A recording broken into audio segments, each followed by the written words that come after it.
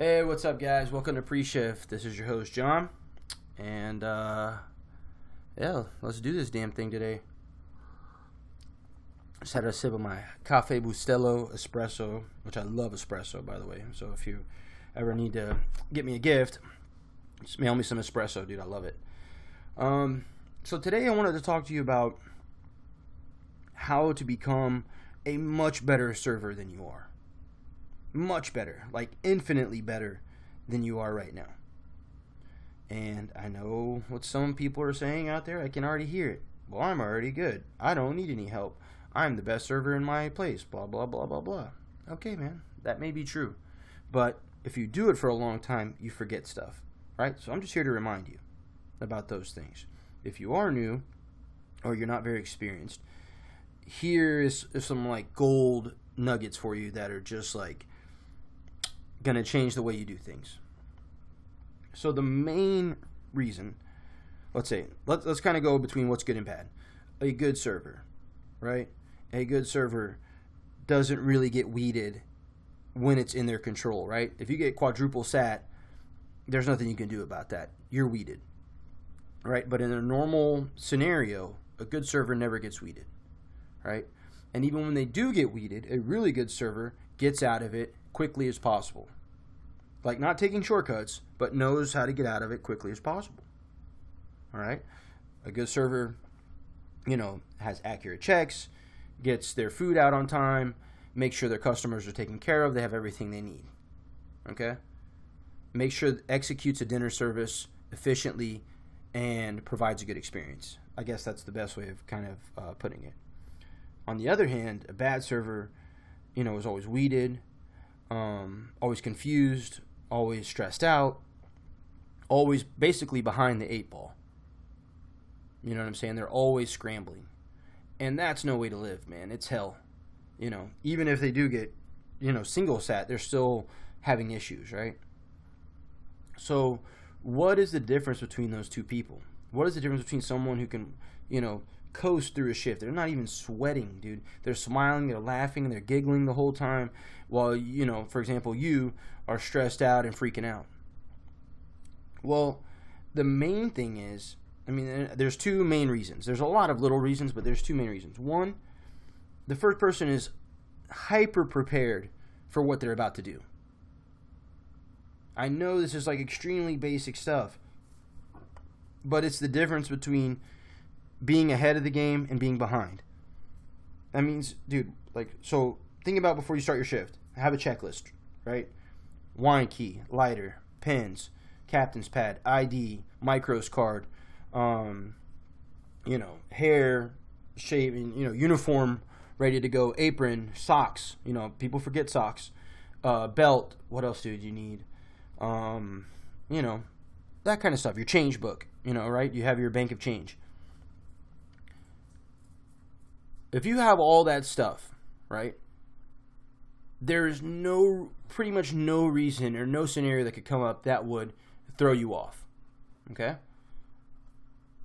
The second thing is they understand the flow and the operation of the restaurant at a genius level, right? They understand how long it takes the hostess to seat, how long it takes the busser to clean the table, how long it takes the bar to make a drink during certain business times, how long it takes the cooks to get the food out, depending on who's back there, right? They're a master of time.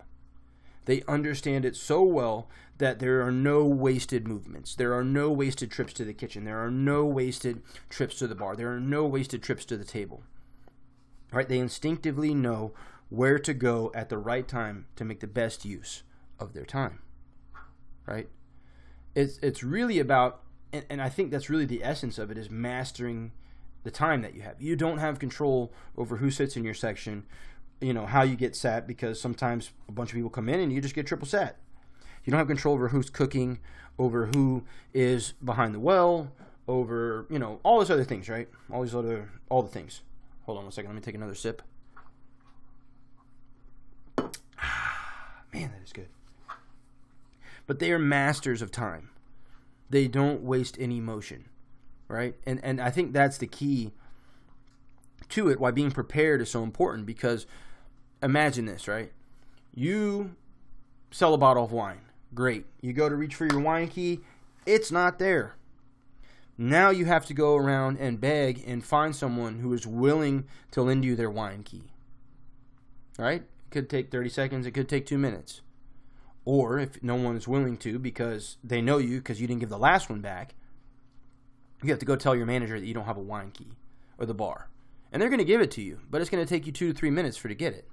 So now everything that you had to do, that whole list of things you had to do, is behind 2 or 3 minutes. But now you still have to go open the bottle of wine. That's another couple of minutes. So everything is behind 6 minutes, right? Your food, your refills, your drinks, your check dropping, all that stuff, all that timing is off. Good servers don't have those problems because they're prepared. Good servers don't stand in the drink well, in the service well, staring at the bartender waiting for their drinks. Especially if they see a big row of tickets and they just ring their drink in. They know that drink's not coming up for a few minutes, right? So they go check their tables, make sure they have waters, make sure they have this, make sure they have silverware, just double check all the things, and then come back to their table. Or come back to the well so they can grab their drinks. You know what I'm saying? Like, that is the difference.